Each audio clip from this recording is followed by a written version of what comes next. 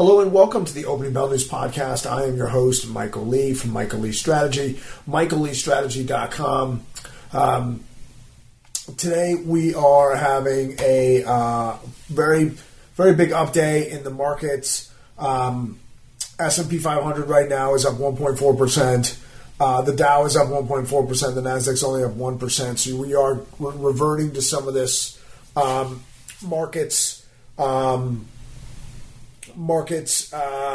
the value over growth talk that I don't think will last, but it's good to see some other markets catch up to where tech is. I think a lot of that a lot of that Dow move has to do with Disney. Disney lost a lot less money than they were expected to, and subscribers for their online streaming service did much, much better. The other big story today was Trump administration banning U.S. investment in the Chinese military companies. I was on Maria Bartiromo's show this morning talking about that on the Fox Business Network. What happened?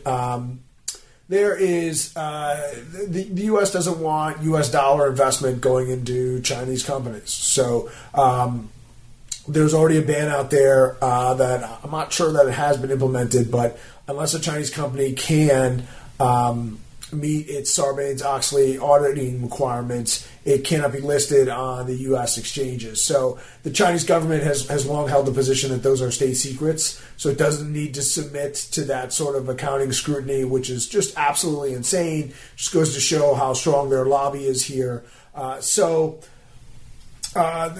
Trump admin went in, and it's important to realize China has a problem in terms of a dual deficit. They have a fiscal deficit and they have a trade deficit.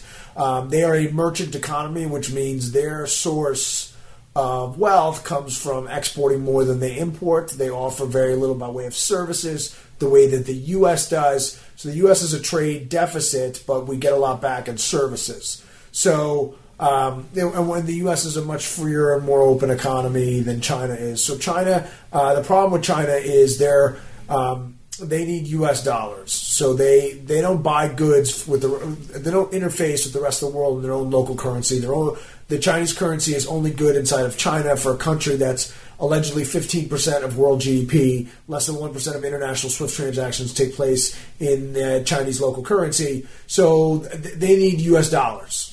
So how are they going to get U.S. dollars when they're buying more goods from the rest of the world than they're selling? So they're losing dollars every year. It's like a business with negative cash flow, is with direct foreign investment. And that's how they get cash and money into their country. So the Trump administration said no mas, no more. No more into your military companies, and I expect that we'll see how this plays out with the election. Still up in the air, looking more and more like Joe Biden is going to be the president, but a lot of allegations, and I would say very credible allegations of fraud. But those got to go up; those got to get run up the ladder of the courts, which there's just an unpredictable nature to that. So one unpredicted, try to put some money on Trump. They wouldn't let me. So, right now he's at about 12 or 13 cents, which is a pretty good payout. So, but those contracts aren't trading. Consumer sentiment came in below expectations, and inflation is just a non-issue at the moment. So we will see how this plays out. But I see the S&P 500. It's 35.85. So I'd say that 35.75 was a number it blew through to get up there. We'll see what happens over the weekend, see how we open on Monday, but I'd say we're towards the top of a near-term, short-term trading range. We'll see how this plays out. We'll see if this NASDAQ relationship to the S&P 500 holds pat. But that is it. Have a good weekend. I'm your host, Michael Lee from Michael Lee Strategy, michaelleestrategy.com.